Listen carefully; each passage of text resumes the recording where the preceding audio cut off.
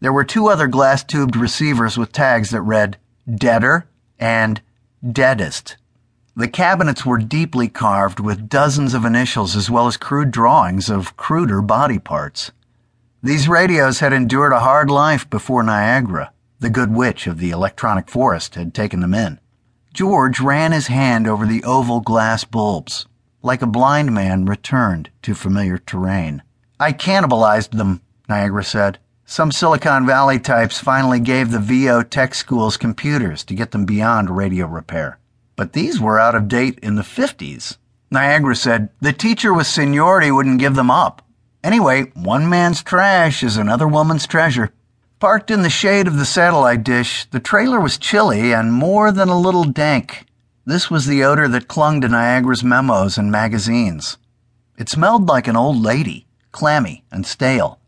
The appropriate accompaniment to Niagara's dresses and hearing aid. In contrast to George's elderly notion of her, Niagara was fidgeting herself into a frenzy. She offered George a bulky man's sweater, took it back before he could accept it, and began pulling burrs of wool from the fuzzy bundle. When she offered the sweater again, George took it to make her stop picking. Her hands orbited like a satellite until she turned her attention to her cuticles, savagely biting the skin around her thumbnail. "Are you okay?" George asked. He wrapped the sweater around himself and was enveloped by the mustiness that he regarded as Niagara's scent. "Sure," she said. "Should we eat? We should eat now." Usually she just moved around. This high-speed twitching was new and unbecoming. George halved the portions, but she was not much interested in her plate.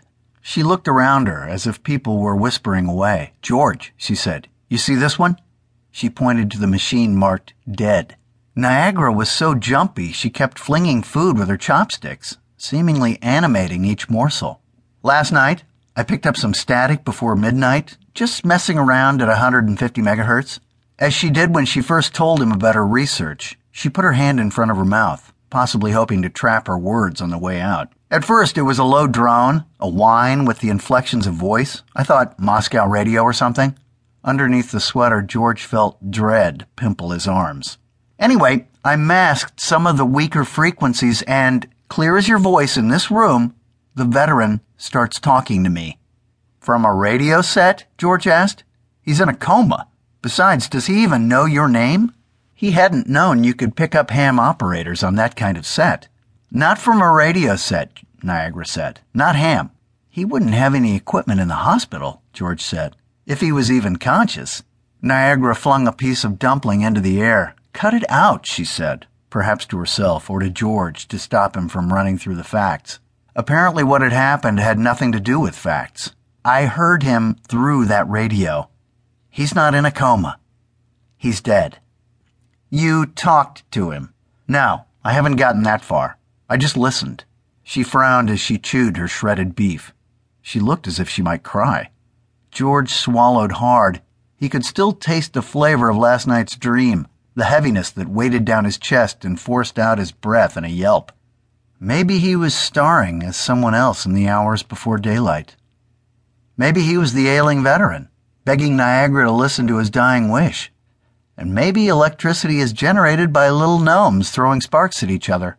Niagara's sadness enhanced George's skepticism. "If you made contact," he asked, "why aren't you a little happy?" "Let's just say it could have been better. I could have taped it."